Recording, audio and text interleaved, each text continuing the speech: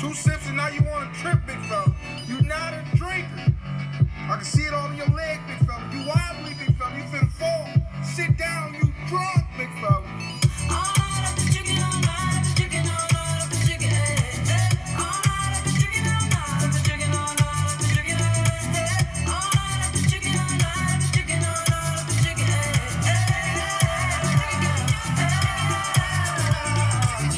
Yes, people, it is Thursday, which means it is another edition of Echo Chamber, the official Echo Chamber of the week, even though you did get a little something special on Monday.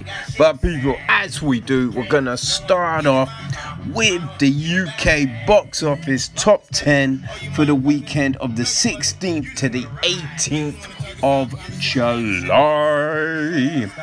At number 10, new in at number 10 is Questlove's new piece, Summer of Soul, when the revolution could not be televised.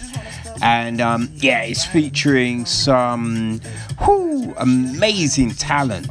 The Fifth Dimension, Sly and the Family Stone, Hugh Maskela, Jesse Jackson, David Ruffin, Mums Mobley, Abby Lincoln, Nina Simone, BB King, Stevie Wonder, and many more people. So it's definitely worth a cheeky check.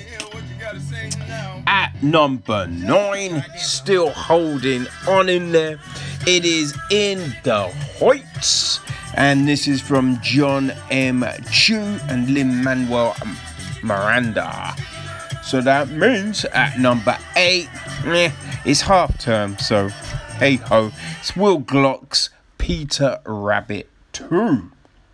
So at number 7, it's A Quiet Place 2, people, from John Krasinski. And I know, I still haven't got around to seeing it, but it is on the agenda. It is been a crazy time, so I will try and get to see this one.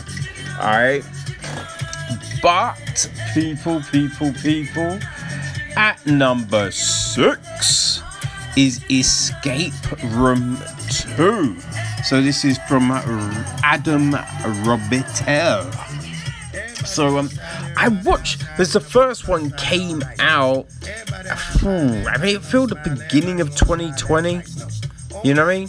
Or it might have been the end of 2019, I forget, but we did talk about it. So I don't know, I'm kind of intrigued to how they continue the story, so we might see it, who knows. But people, we are now in the top 5. And at number 5, it is Fast and the Furious 9 from Justin Lin, carrying on the story of a lot of fast cars. At number 4, people, we got The Croods, A New Age from Joel Crawford. So at number 3, which something I am very intrigued about, because I really enjoyed the first film. I didn't get around to seeing any of the others, but Forever Purge is out, people, and it's from Evado Gut. So at number 2, it is Space Jam: A New Legacy from Malcolm D. Lee. So still doing its thing at number 1, we've got the 24th film in the MCU. It is Kate Shortland's Black Widow. We talked about it last week, and it is pretty goddamn fun. So people, go check it out if you can. But that's it for the top 10. Now, before we get into this week's films, it's a little something. Check out this info. Mark it down for your calendars. Alright?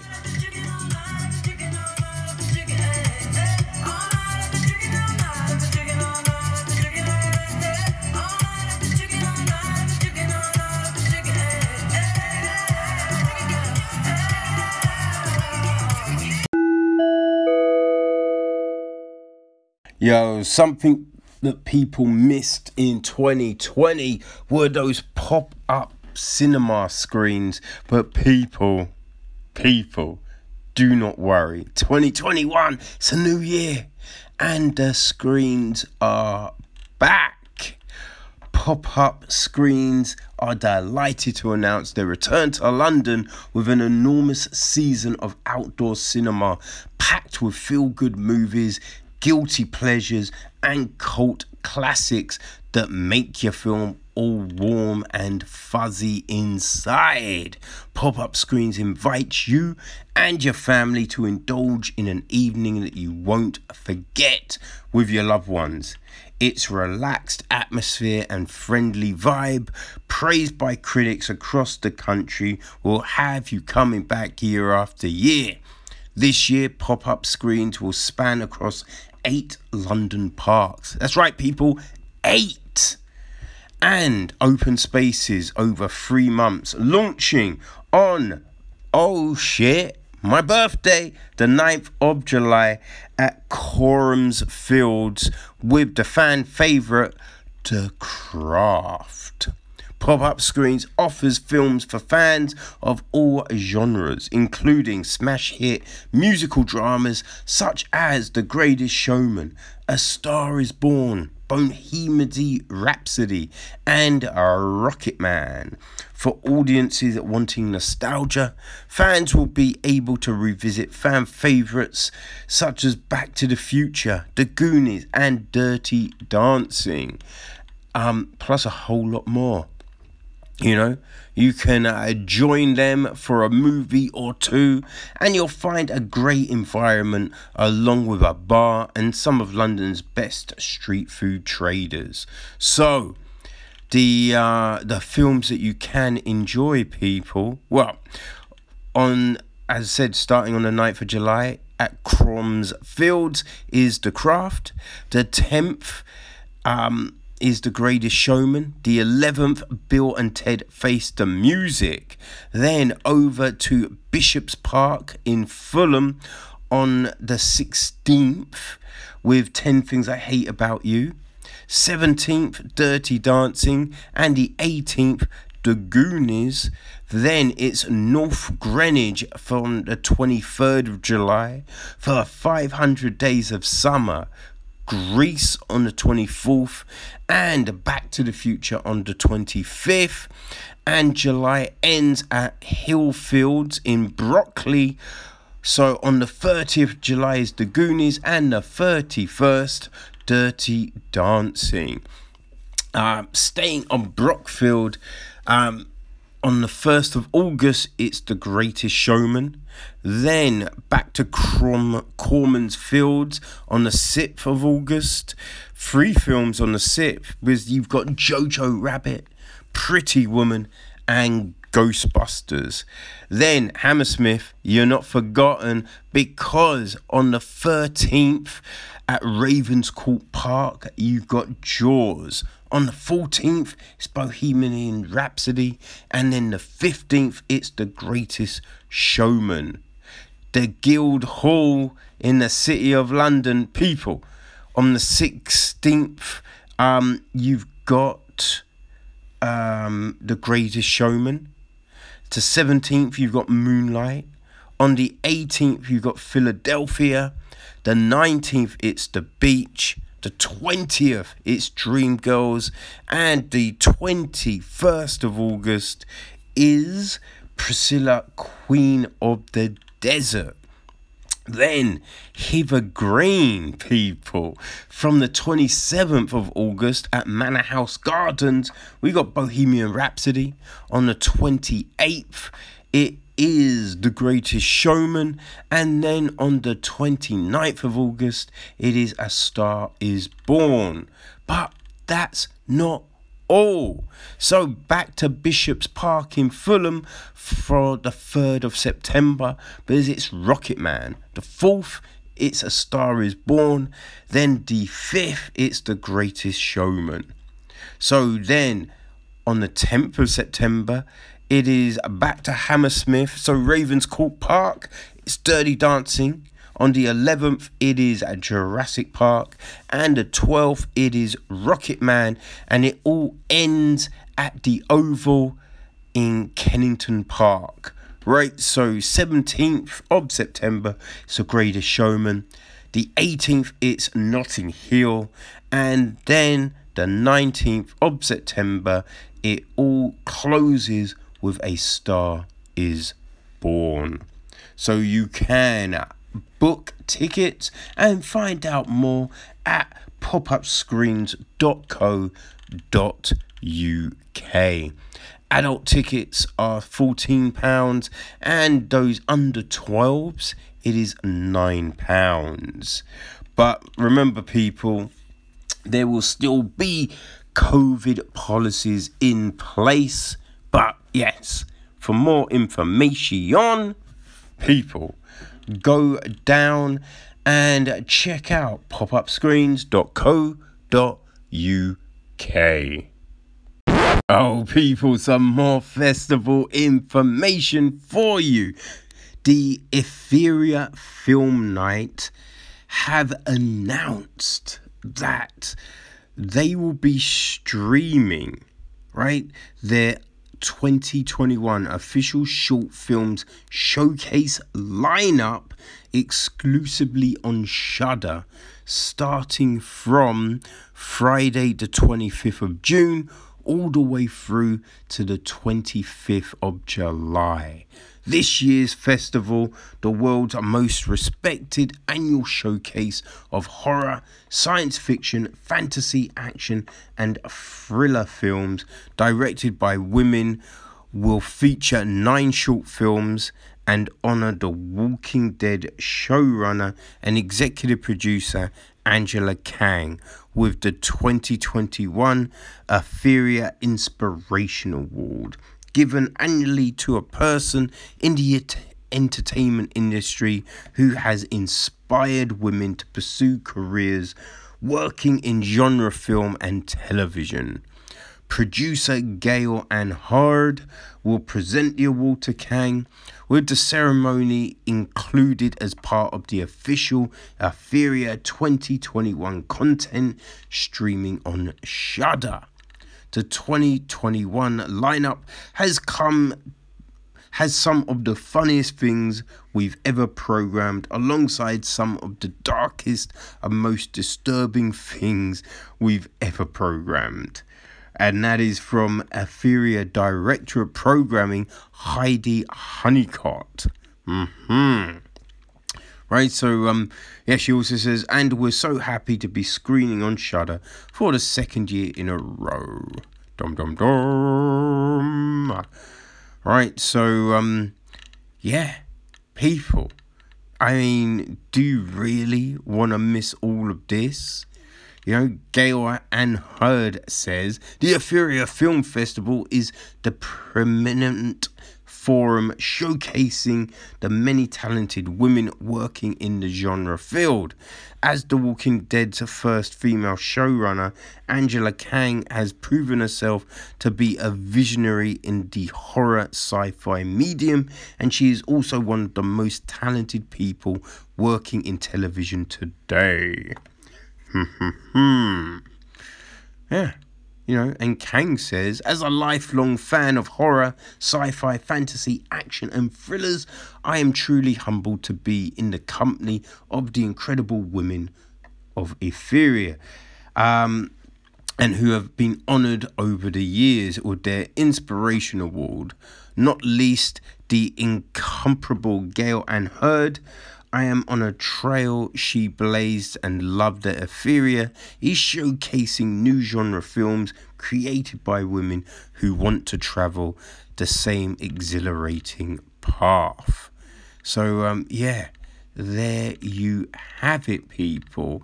It is going to be coming at you, which should be fun. Right, some of those films that will be screening, okay? We've got The Fourth Wall. This is directed by Kelsey Bowling. We got Narrow, directed by Anna Chazelle. have You Will Never Be Back from Monica Matteo. Booster Strapped from Catty Aaron. Misfits from Kyani Ray Walker. The Grey from Myra Aquino. Polavotron 500 from Sylvia Concia. Eye Exam from Aslim Clark. And Who Goes There from Astrid Forvladson. So hey, looks like it is gonna be a fun festival, people. So go check out the Ethereal website, and remember, it will start Friday the 25th of June, running all the way to the 25th of July, exclusively on Shudder.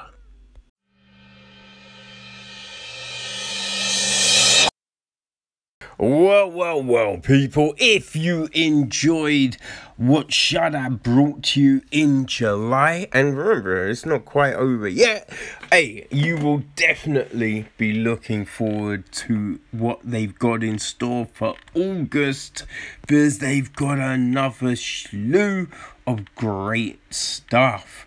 Hey, so we've mentioned it a few times in the last few weeks, but premiering on the 12th of August is the new original series, Slasher, Flesh and Blood.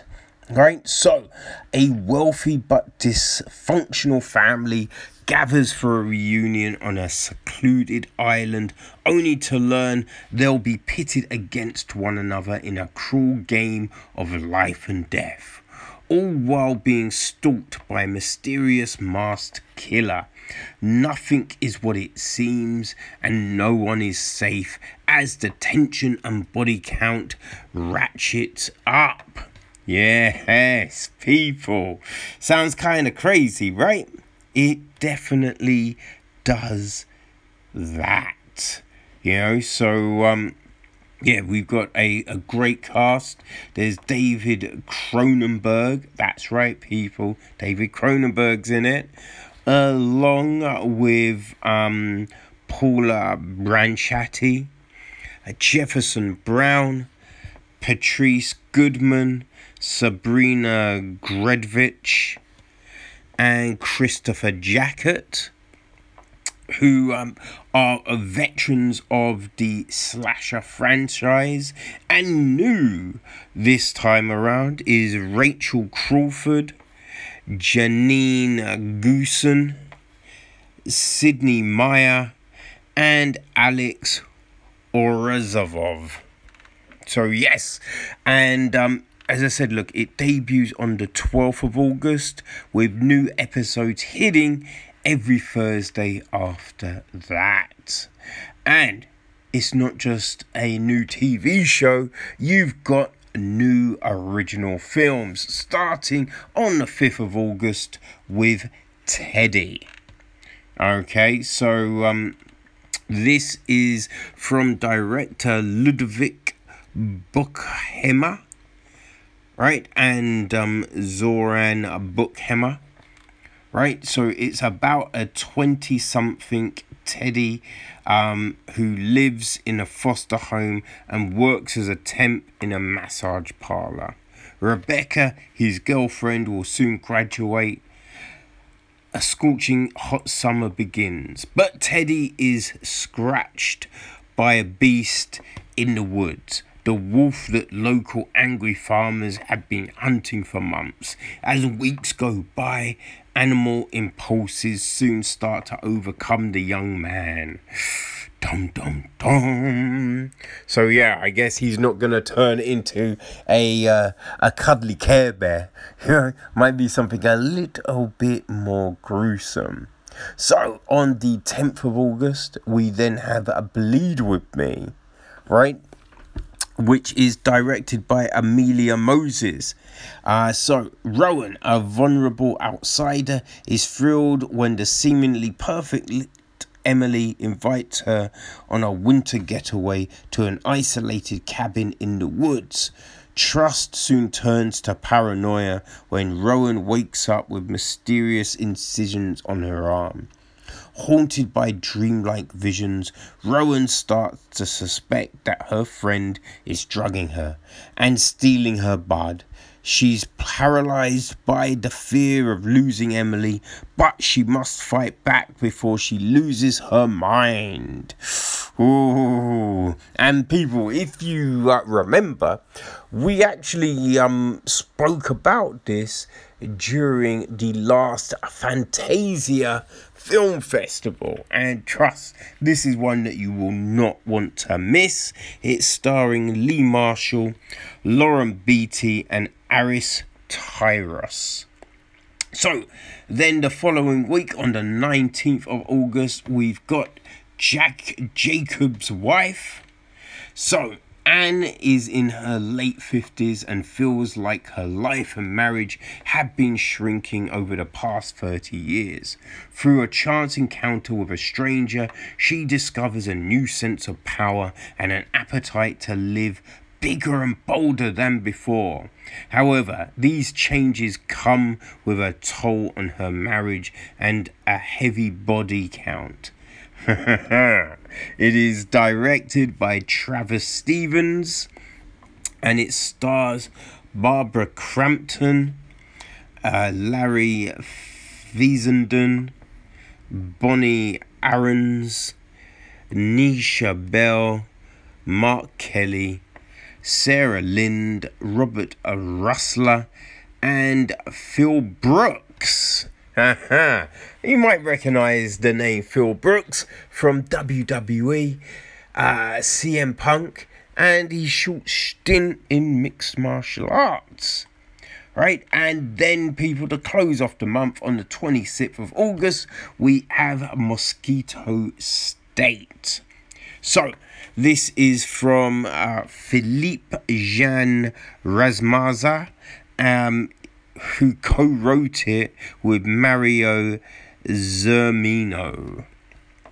So August 2007, isolated in his austere penthouse overlooking Central Park, obsessive Wall Street data analyst Richard Bocker sees ominous patterns. His computer models are behaving erratically, as are the swarms of mosquitoes breeding in his apartment.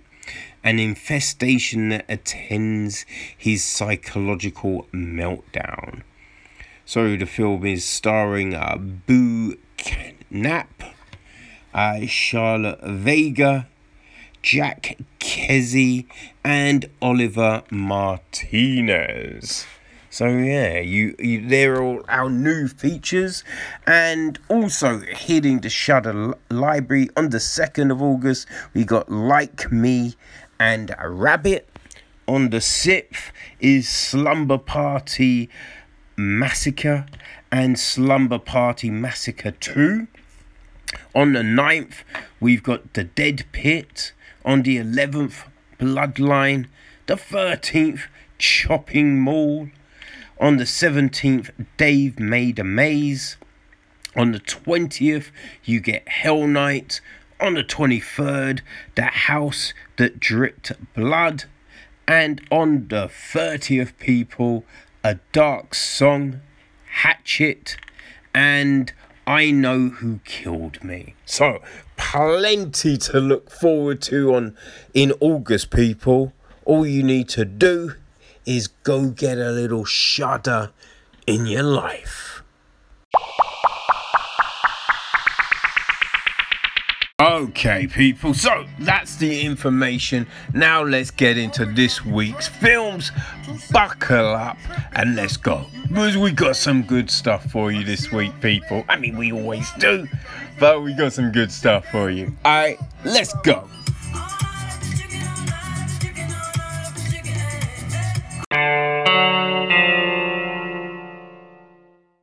So I decided to check out a new film over on Netflix. It is from director Brian De Cubeles, and it's called Trust.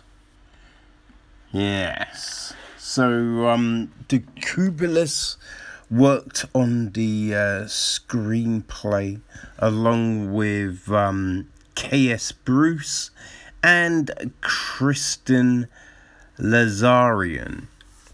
And it's actually an adaptation of Lazarian's play called Push. And Push, I think it's like near the very end of the film, there is a reference which mentions Push, which I assume is why that was the title of the play. Trust, trust makes sense because it is all about trust, or the lack of, essentially, you know what I mean? But, yes. So, yeah, it's produced by Decubulus along with Tom Guida and Stephen Klinsky. It is edited by Anne Husani. Cinematography is David Tumbletti. Music is from Joel Dweck and Greg Pliska. And the cast. Well, we have Victoria Justice playing Brooke Gatwick. We also have Matthew Daddario playing Owen Shaw, Brooke's husband. We have Catherine McNamara playing Amy. She is a... Oh gosh, what is the term used in the film? I cannot think of how they refer to her. It's something like an antagonist. Not an antagonist, that would make no sense. An orator? No, not even that. I can't think of the term. It is a weird term. Basically, she's a... what do you call it? A proxy, maybe? Proxy? Probably not. No. Someone that you hire to try and see if your partner's cheating on you. Yeah, there was a certain term that was used, but I can't think of what the fuck it was. Yeah, hey ho. We've got Lucian Laviscount as Ansgar Doyle. It's meant to be an Irish street artist with a horrible accent. We've got Ronnie Cheng as Adam, one of Owen's friends. Lindsay Broad plays Eleanor, Adam's wife, and Brooke's friend. Very convenient, that, right? They're both divorce lawyers. Okay. Oh, I should probably mention, Owen is a news reporter, and Brooke has just opened up her own art gallery.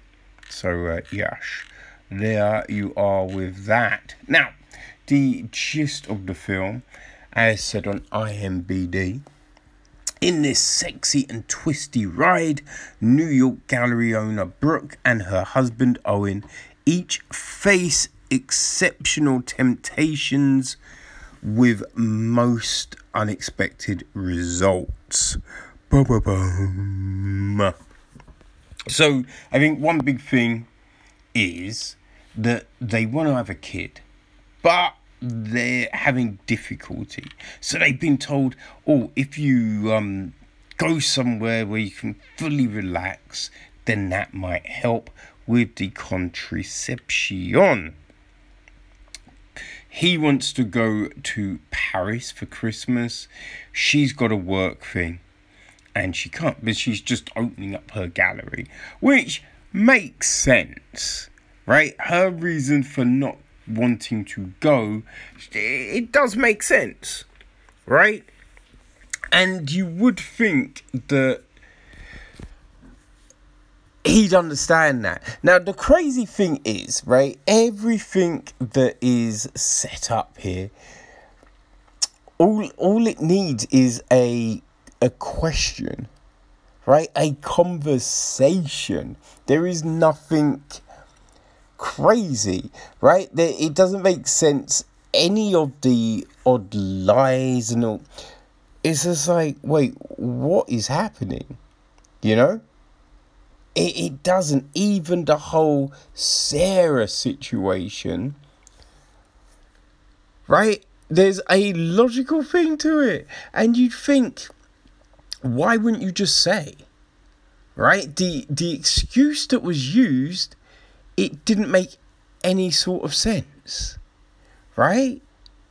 Wouldn't make any sort of sense, because Owen, he tells the truth. Well, he tells the truth to Adam, right? He tells him what he's looking to do with his career. So you're thinking, well, yeah, it's a simple thing. Why wouldn't you say that? Makes no sense. And then with Brooke, right? So she's found this, meant to be phenomenal street artist, Ansgar, whose work is a little samey, to be honest with you. I mean, that's just my opinion. But he, from the giddy up, he's hitting on her. So you'd think, you just say, I'm married, stop it. You mean, like, that's never said. Like, he's always being like, hey, so your husband ain't here. That means you can be all mine. You can be all mine. And when you know that he paints the people he sleeps with, it make no sense to do. It would make no sense to do. And that means the thing that he then does is ridiculously disrespectful. And at no point is there a, what the fuck, you piece of shit. It's like, you know? Like, the film, it's shot in this non-linear way, right? So it's jumping around, and we see a story plot line, right? And then later on, we revisit it, and we get more information on what went down. Now, I don't mind that as a device, but I think I've said it before, right? You have to show little, breadcrumbs, little hint to the overall thing, right? Because you're giving the viewer an opportunity to be like, look, it's been there in plain sight. This is the thing. You just have to understand, right? These are the calls. These are the clues. The looking at the phone, or, oh, that's why that was that colour, or blah, blah, blah, blah, blah. But if you show something, but then come back to it and go, oh yeah, and this happened, when it's just like, well, that's a little, because there was no hint of that. So what do you do? It's a bit of a lazy way of telling a story, because you're trying to go, oh look, we're super clever, look what we did, but it's not. It's just you didn't show that information, or even hint at that information. Now, because the story is kind of paper thin, you can pretty much see where it's all going. But it's just, the way it's all put together is a little infuriating, right? And again, it's just, it's called trust. But there's all these lies. There's all these lies that make no sense. No sense. And I think one thing that is super crazy is the whole Amy situation. Because you wonder what the, like, there is no reason for any of the shit that she does. And at the very end, you'd think there'd be more. Right? There would be more to that plot line because it is so off key. You know what I mean? You're not just being like, oh, okay. If that's what you say, you know what I mean? You'd be like, what? Fuck no. But no, it's just left. Right? And one thing that really, I think the end is weird, right? The end of the film is weird because there is all of this build up to, if this thing happens, then this thing happens, right? But then in the end, it was just like, meh. And you're like, so that really just makes the rest of the film pointless. You know, because if you were always just going to do this thing,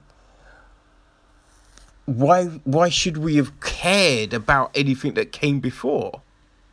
You know what I mean? It's just weird. It's a weird way of telling a story when at the very end, it means all nothing. Nothing means a thing. Doesn't mean a thing. All the talk, it's just like, it's just lip service, man. It's just lip service. So yeah, it's just, they made a weird one. There was some weird ass choices, you know. Now both parties aren't great. You know what I mean? Like, he's a liar, she's a liar.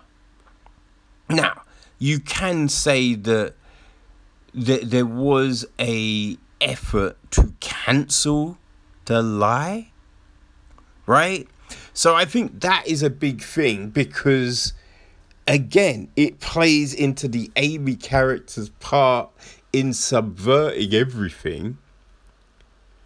So in a way, she's definitely not as bad as him, but she's still weird as fuck, right? So you then go, how the fuck should this be working anyway? Because if there is no trust, then what are we doing here? What the fuck are we doing here? Yeah, it was just a bit of a weird film. You know what I mean? It's just a bit of a weird film. Yeah, just baffled me. But hey ho. You know what I mean? Hey ho. Listen, it's not long, right? It's 94 minutes, so it could be worse. You know, it's mindless, so if you need something to just switch off to, don't think about, then this could be the thing. I think if you like stuff like oh gosh, there was that really bad film with Beyonce and Idris Elba.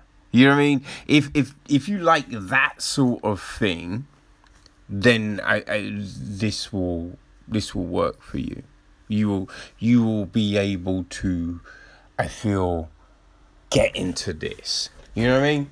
That's what I think. It's not really suspense. You know, like they try and play it like it's suspenseful, but it's not really suspenseful. You know what I mean? But yeah, I think if you like stuff that is trying to walk that line, right? There's a film called Newness, you know, or I don't know. You've got all them crazy, but you know, I think stuff like Blue Jay is a better product. You know what I mean? I think there's certain things that are just better. You know, but I mean, look, it's reminiscent of a oh gosh. Made in Manhattan. You know what I mean? Those sort of films, right? It's along the line of some of those goofy kind of, you know, Reese Witherspoon early films, right? Katherine Heigl early films. If you dig that kind of stuff, then this might speak to you, right? If you watched the play Push and you enjoyed that, maybe, right? Maybe you think, all right, let me see how they adapted it for the film. Yeah.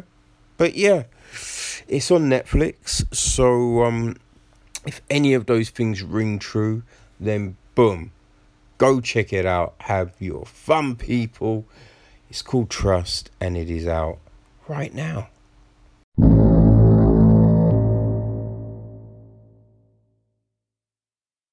Hey, so every week it seems we're getting new flavour from Shudder, and this one is no different. We have the new film from director Timothy Woodard Jr. called The Call.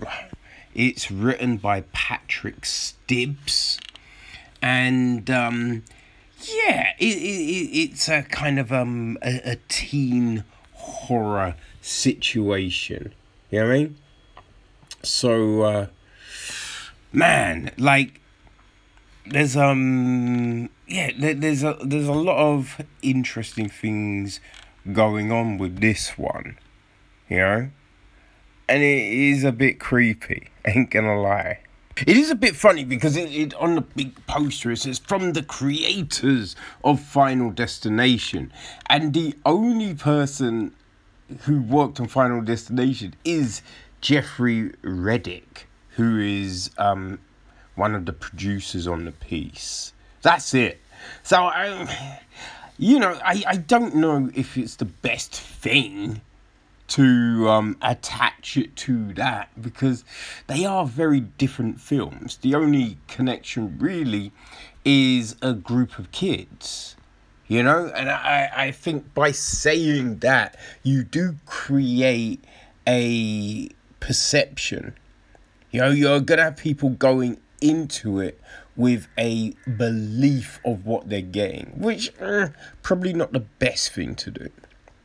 But yes, Reddick is a producer along with Stibbs, Zebulon Huling, Gina Ragulo, James Cullen Brazak, and Randy J. Goodwin. The cinematographer is Pablo Diaz. It's edited by Wayne J. Liu. The music is from Samuel Joseph Smythe. And our cast. Well, we have Lynn Shay, you know, who's a very well-known actress. You know, she plays Edith Cranston. And Tobin Bell, another veteran in the game, and who's messed around in the horror, you know, franchises. He plays Edward Cranston, her husband. Then we have our group of friends, right? We've got Chris, played by Chester Rusing. Erin Saunders, who plays Tonya. We've got Mike C. Manning, who plays Zach, and Sloan Morgan Siegel plays Zach's brother, Brett, his younger brother, Brett. And the gist of the film is this.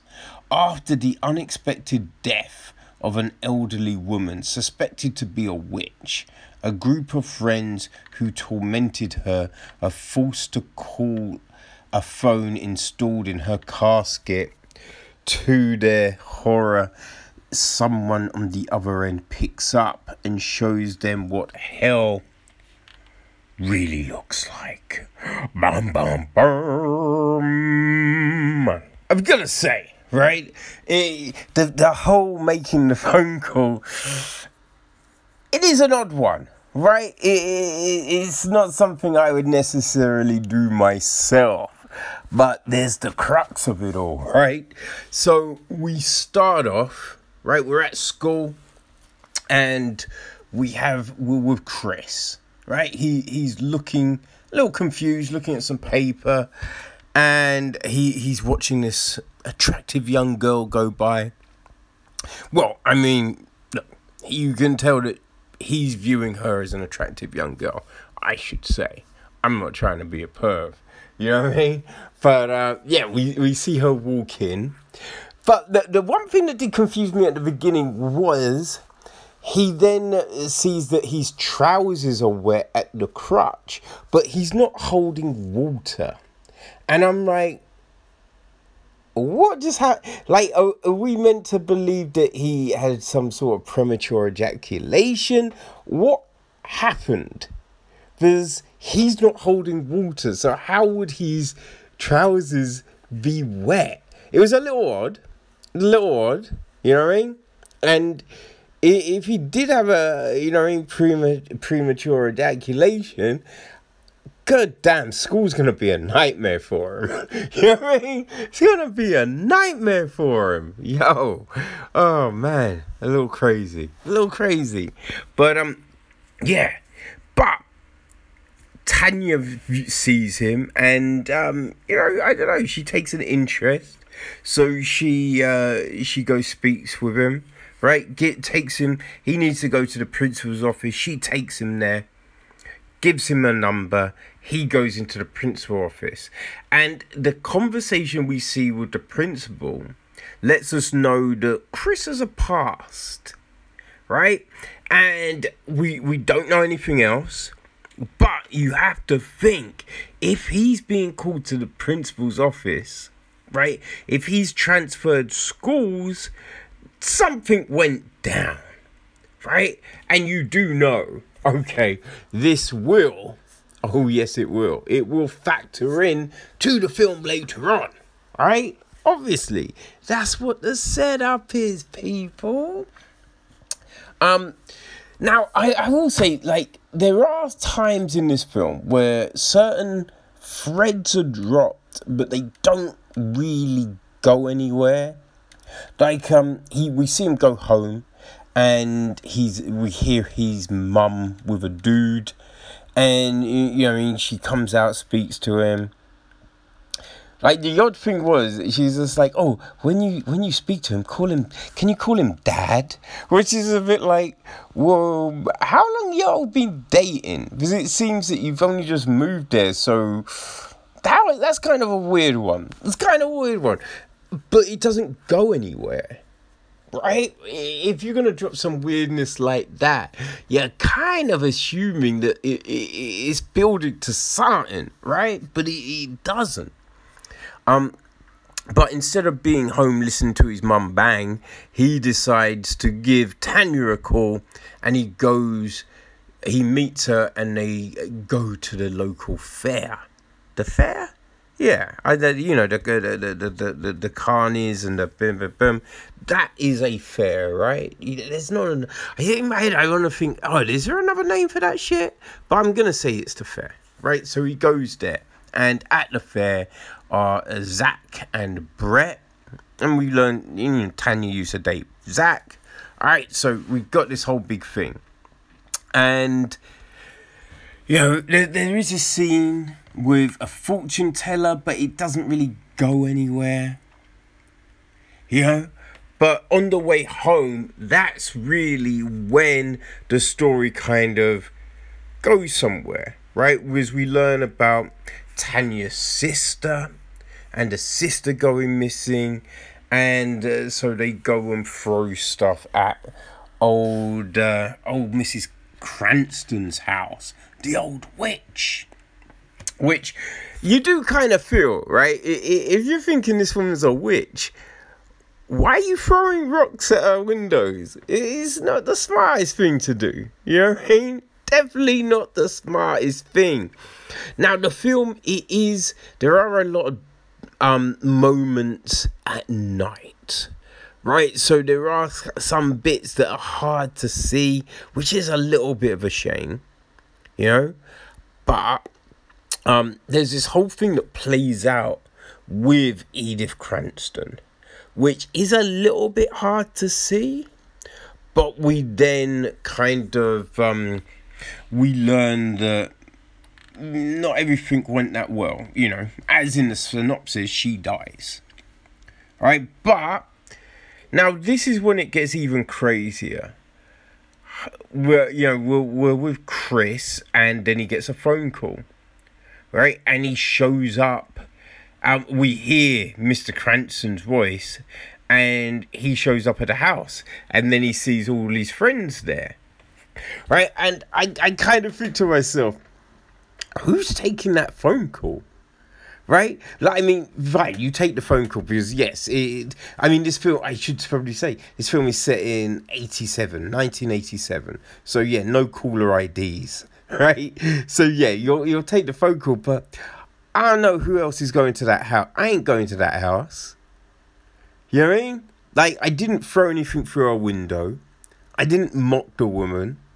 I ain't going to that house. Right? But they do. Which, odd.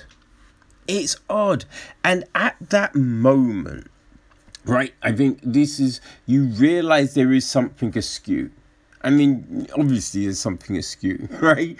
But I mean, because you notice there is something in which old Mr. Cranston says, right? Old Edward isn't necessarily completely honest in this offer he makes the kids. And I have no clue why they take this offer. It's a very weird one. And I think there's some of the things with the film, right?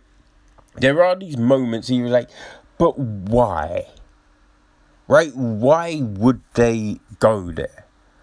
Why would they take the offer? Because, understand, right, obviously there's a financial gain in the offer, but the offer makes no sense, especially with what happened earlier, right? You're like, that makes no sense. Why would you do it, and why would you believe, you know? So it's very odd. It's a very odd situation. And it's a shame.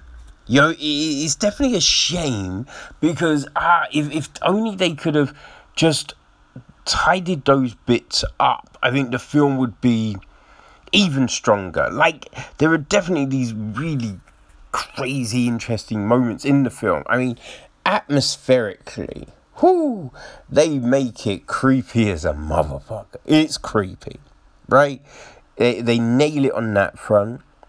It really does have that 80s feel to it.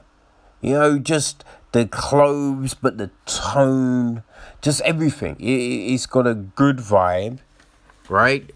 And, you know, that house feels creepy. You know, they really capture these things. And to get the scares, because it does make you jump. There's a lot of shit in here that makes you jump. And they nailed that, right? I thought they did a very good job with that aspect of it, you know?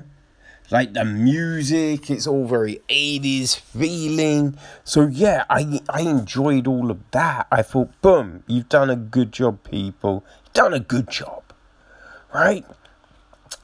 But, yeah, it's just some of the tools used to tell this story, which I think hamper it a little, you know?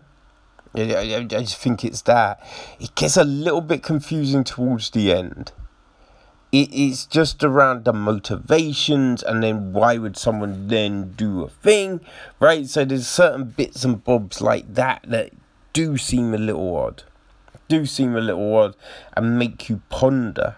I mean, I did respect the fact that they went the way they did with the ending, because after everything, you do kind of feel, well, yeah. I mean, it can't be a complete in one direction, right? It would need to be when you consider everything. You know what I mean? But it doesn't necessarily have that fully fulfilling, moment, right? There's a little too much left unsaid, I would say. But the acting, I did feel the acting was good. You definitely get the sense of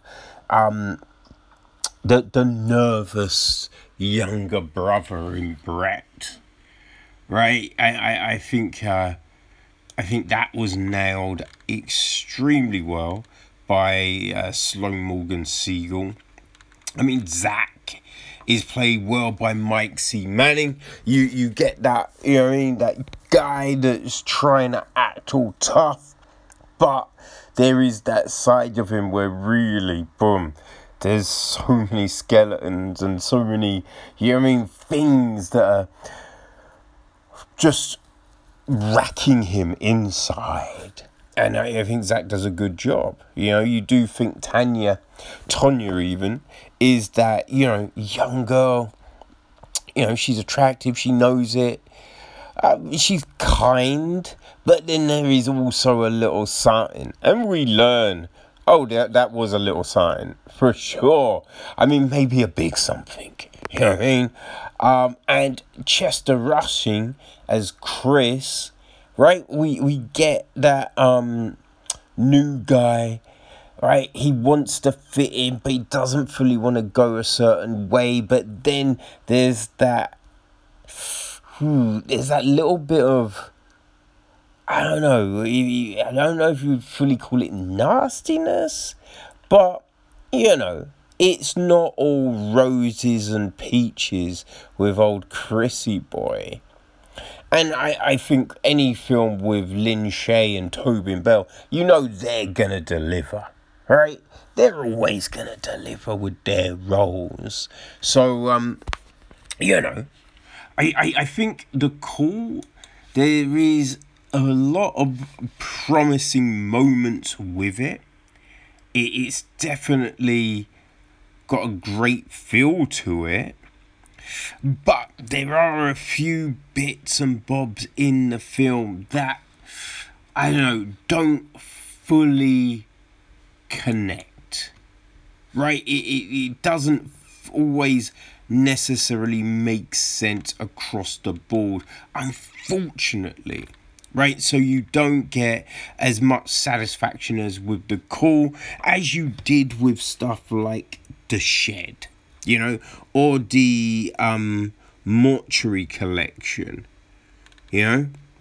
even stuff like, which is slightly different, but Slacks, that delivered, and, P.S. Grossman was just weird and hilarious, right? So it doesn't quite give you what those films do.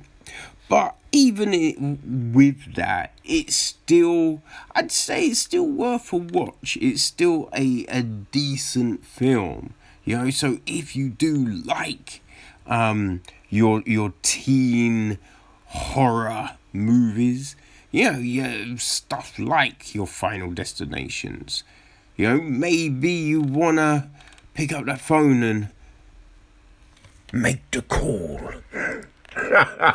Yeah, that doesn't quite make sense, right? Doesn't quite make sense. But yeah, maybe you want to give The Call a look, right? It's on Shudder, people. So, hey, if you want to listen, there's so much good stuff, and we've talked about it endlessly on here, right? But yeah, if you go to Shudder, you can get a week's, I think it's a week's trial, right?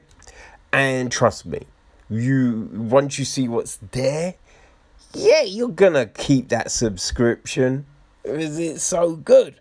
So people, go check it out, have your fun, and yeah, maybe give The Call a watch.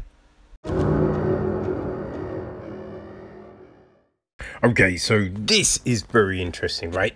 I think the other week, last week, I got an email, right, saying, do you want to come to the press screening of Old? And I was like, what's that?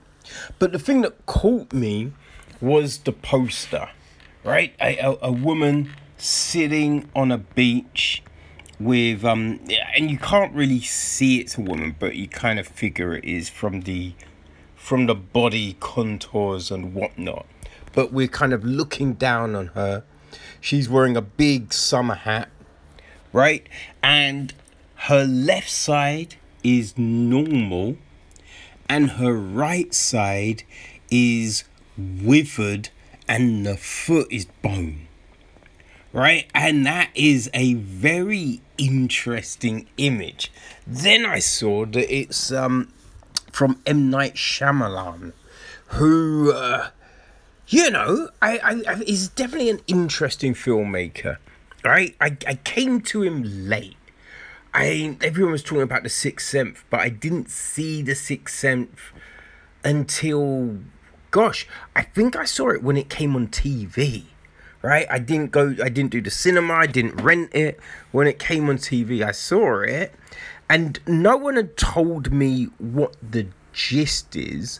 I'd heard people say, I see dead people, but I didn't know in what context. But then I watched the film, and like I didn't find it shocking, right? I kind of figured out because the way everyone was around Willis. You know what I mean? It was a bit like, well, no one's really talking to him, engaging with him, which is weird. So, you know what I mean? But yeah, so it's a weird one, right? I didn't necessarily be all, I love these films. But, I will say, I was then very intrigued with the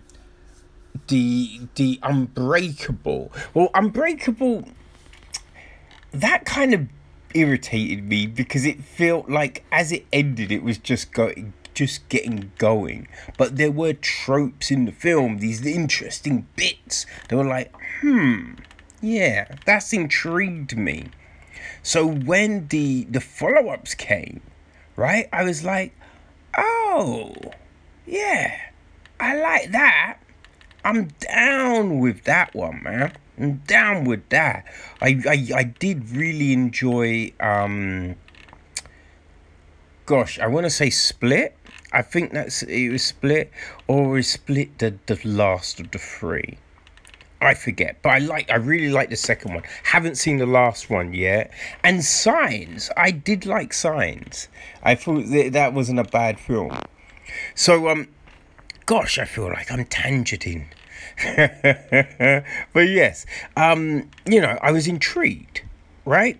I was definitely intrigued when, that came. So I was like, all right, you know what? I'm going to check it out. And I always go to the press screenings. It's interesting, right? Because I think you get the ability to try things that you might not normally have just gone to see.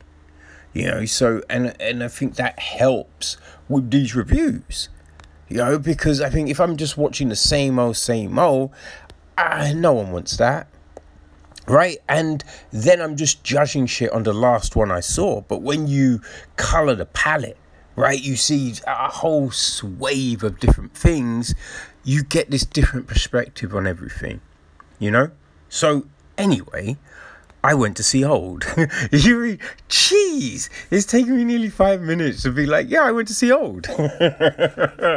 But Shyamalan, he directed and he actually wrote the film, but it is based on a 2010 graphic novel called Sandcastles from Pierre Oscar and Levi Frederick Peters.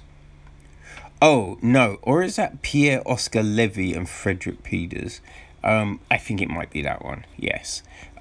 So yeah, he really liked that graphic novel, and he wanted to make it into a film, right? And I saw something where it says his reasoning was it helped him deal with his anxiety around death, getting old, and his parents being old, which I kind of figure that kind of makes sense. I can see the logic in that. Right, so Shyamalan, he also produced the film along with Ashwin Rajan and Mark Beinstick. It's got cinematography from Mike Goulakis. It's edited by Brett M. Reed. The music is from Trevor Gurikis. And our cast. Well, we have the Priskers, right? No, not the Priskers. Actually, I'm not sure what their surname is. But anyway, we've got the husband, Guy, who's played by Gal Garcia Bernal. His wife, Priska, played by Vicky Krieps. He's got a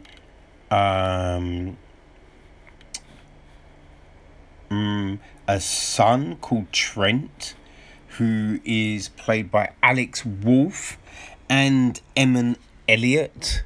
You'll understand that. You'll understand that later, or when you go see the piece, right? We've also got his sister Maddox, who is played by Thomasin McKenzie and M. Beth Davids. Then we have another family called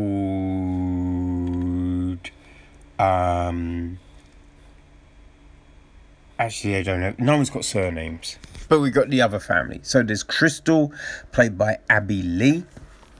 All right, her husband Charles, who's played by Rufus Schwal, and they have a daughter named Cara, who is played by Eliza Scanlon, and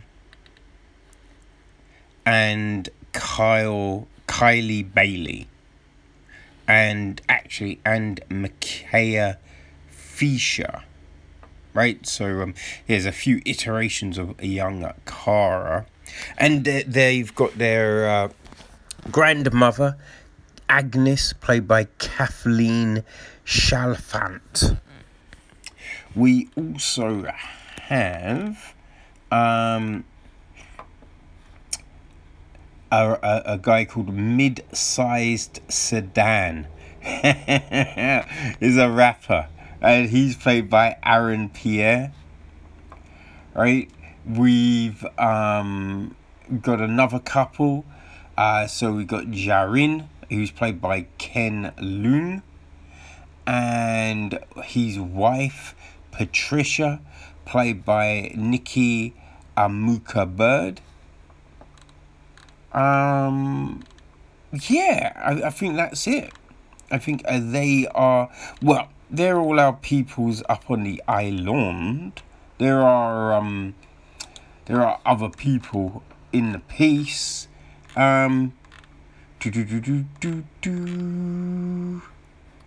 Yeah, let's get to because that there's more than just those people in the piece, man.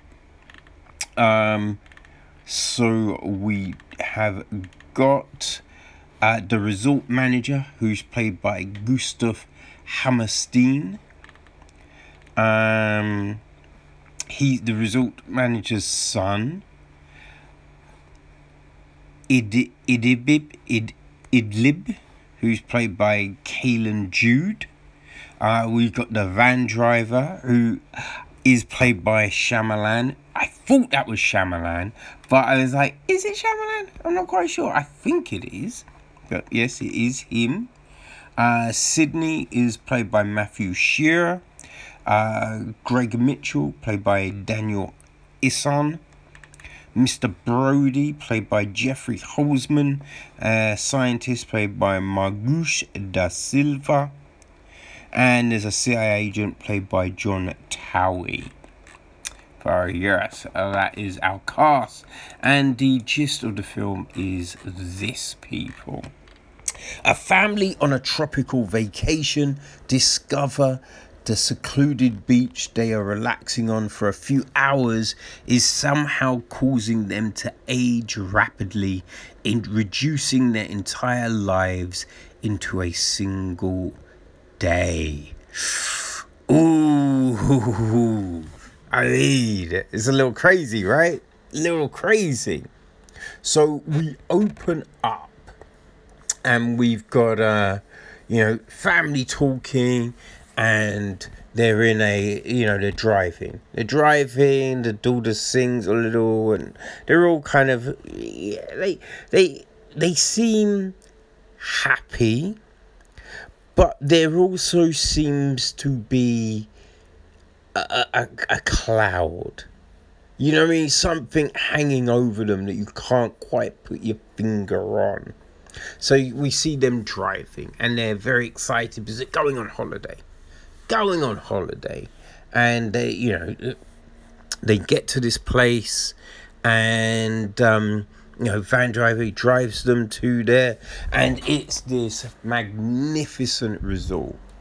They are very just like, wow, they're impressed like hell, because I think at the point Priska says, this beats Cancun, and it's just a deal that she stumbled upon, she says, So, it's pretty cool. It's pretty cool. We see them interacting and getting on, but again, we see this melancholy with the wife, with Priska, which just seems a little... Now, as the film goes on, we see the parents arguing. So we know there's something, and we learn there's something coming, and we know what it is, but I'm not going to tell you. But we also then see the kids defending each other. You know what I mean? We see that. So you understand that they are actually best friends, We definitely see the fact that Maddox, she's got her arms wrapped around Trent, and just like trying to shelter him from the craziness. So we have that, right? But the parents are trying to put on a stiff upper lip to it all. And we have, the hotel owner comes and tells them, hey, I know, what do you want to do? And he's asked them what they want to do for the day. And he's like, look, I know there's this isolated beach on the other side of the island. I don't tell most people about this, but I like you. So, how about I get someone to drop you off there? And they're like, oh, our own little beach. Yeah, let's do that. Now, once they get in the van in the morning, they find out that they're not the only ones that were told. You know what I mean? So this whole tight-lipped secret, not so much a secret, but they go there, right, with the other two couples. No, so just one couple actually at first, and so they get there, and then they see the the mid-size sedan. We get a cutaway scene, right? We see mid-size sedan there on the beach with a woman, and that kind of plays out. It's very brief. She swims off, and then that's kind of it, right? So they're on this beach, kicking it, and then another couple turn up, right? So they're on the beach, and then things start to go awry. Right? And yeah, I can't really tell you much else, because I think anything else could really spoil the film. But I will tell you this, right? There is these really interesting parts of this film, right? Where they're conveying a sensory experience, whether it be sight or sound, like the way the camera, helps bring this stuff to life, with the sound, it all kind of goes quiet, and this person is fixed while things around are moving. And I thought, it's an interesting way of conveying it. And with the sight, like everything becomes a different hue, and I just thought, they're very good ways of showing this stuff, sometimes with time and just the speed of life, they take this herky kind of camera, and when I say herky, it's not quite like the Bourne Supremacy. So the Bourne Supremacy, I meant to say, or just any of the Bourne films. The way the camera was all over the place to get that kinetic fight feel. It's not quite that. But the way the camera moved, it was very interesting, because it really helped kind of convey this certain stuff, right? So we had that, which I thought was great, right? Another thing that was done very well was the inane conversation of children. And I mean Trent and Idu, the hotel owner's son, right? They have this conversation that is so dumb, but it's so kids, right? You hear little kids talking, and it's just like, sometimes you're just like, wait, what the fuck was that? And we get one of those, and I'm just like, you know what? That worked very well. It captured that little friendship, right? And we get these moments that are very interesting and really worked, right? Then we get all the stuff that's happening on the beach, and it was interesting. It was definitely interesting. I will say that there's a point of it which don't make any sense, right? There's this whole bit with matches, and I'm just thinking to myself, stop lighting the match. That's it. So you have to do, stop lighting. Why are you lighting the match? Just stop, you morons. Right? So there was that. There was a little. There was another bit with a top being cool, and you're just like, take it off. It was a bit baffling why they just didn't take the top off, because it wasn't a situation where the top couldn't be taken off. It's like, it's one of them tops that you can't take off simply. It was just like, but you could slip out of that. Like, what? That was a bit odd. I don't know. I didn't understand the logic of that.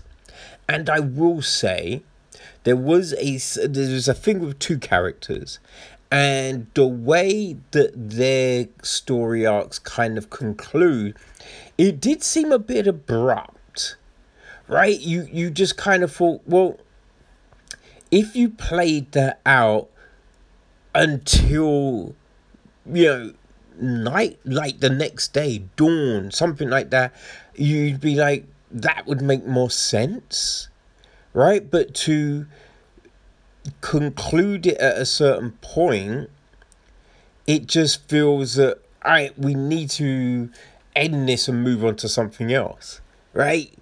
There was that. It felt a little bit rushed, you know? Felt a little bit rushed. You know, you had other characters, like Mid-Side Sedan doesn't really have a lot. The character didn't seem as fleshed out as some of the others, you know. But as I said, there are these very interesting components, right? Like the hamper and the need for food, which, you know, you kind of go, oh yeah, that makes a lot of sense, right? Of course that would be the case, you know. There is that. So there's these things that work very well. But yeah, there are a few kind of odd especially there's a moment where a character needs some medicine and everyone's looking around like, oh, what are we gonna do? And you're just like, but you saw the situation in the morning, right? You were all there. You were there, so you heard everyone go, this is what the situation is. So you would have all heard that. Then her husband tells you something. So it was weird that everyone was then like, oh, what's going on? I don't know. That was weird. That was very weird. Right? So I think this film is interesting, right? There are very interesting things, and I did like the way it ended, and some of the things that get brought up, because you just be like, yeah, of course that would happen, right? In that situation, yes, definitely, people would do that. You know, that is the route people would move in. You know, it makes perfect sense. So I liked that, and the way certain things were being justified, like, oh, you know, after all this time, and we've got this now, and everyone's like, yeah. You're just like, yeah, you bunch of fucking weirdos. You know what I mean? It was interesting, right? And then there was another thing about physical and mental illness. You know, you'd be like, yeah, that's a point if you're talking about statistics, right? That's definitely something that you would be thinking about, you know? But yeah, there was I kind of feel that this film is interesting because it's called Old. Because I think, like Old Age, there are some moments of arthritis in the film. You know what I mean? There are moments when the film does act like an old person. You know, it does act like it's got cramps and it can't move very fast. You know, but hey, not all old people are like that. Some are sprightly, some move around, some still have all their faculties. And so, yeah, this film, there are these moments of clarity. There are these moments of youthfulness, right? Of compelling story, you know? So it doesn't necessarily always drag, and it starts very well. I think there are moments in the film where it does get a little bit baggy, you know? Gets a little bit baggy. But I will say, you know, as I said, look, it ends well. So it's 108 minutes. So just under 2 hours, you know, kind of, essentially. But, you know, I feel if you're a fan of Shyamalan's work, I mean, you'll like this one. You know, it's a little bit different to some of his other fare. You know, and it does, I guess it does kind of touch on some interesting points, you know, about aging, old age, death, all of that kind of jazz. You know, there are definitely things like clarity and, you know, the thought of letting certain things go. Letting certain things go and, you know, embracing the things that mean the most to you. So, yeah, it's not perfect, but it's intriguing. So, yeah, if you want to be intrigued, people, why don't you check out Old? It's in cinemas from Friday. So, yeah, you know, it's not all geriatric. Alright, people, there you go. Old. Okay, people, so that's it. That's the end of part 1. But we are doing a 2-parter, people. So before you do anything else, go wing over to part 2, because we are looking at a new film and speaking to its writer and director. So definitely one worth a cheeky check-in. Alright, so see you in part 2 shortly.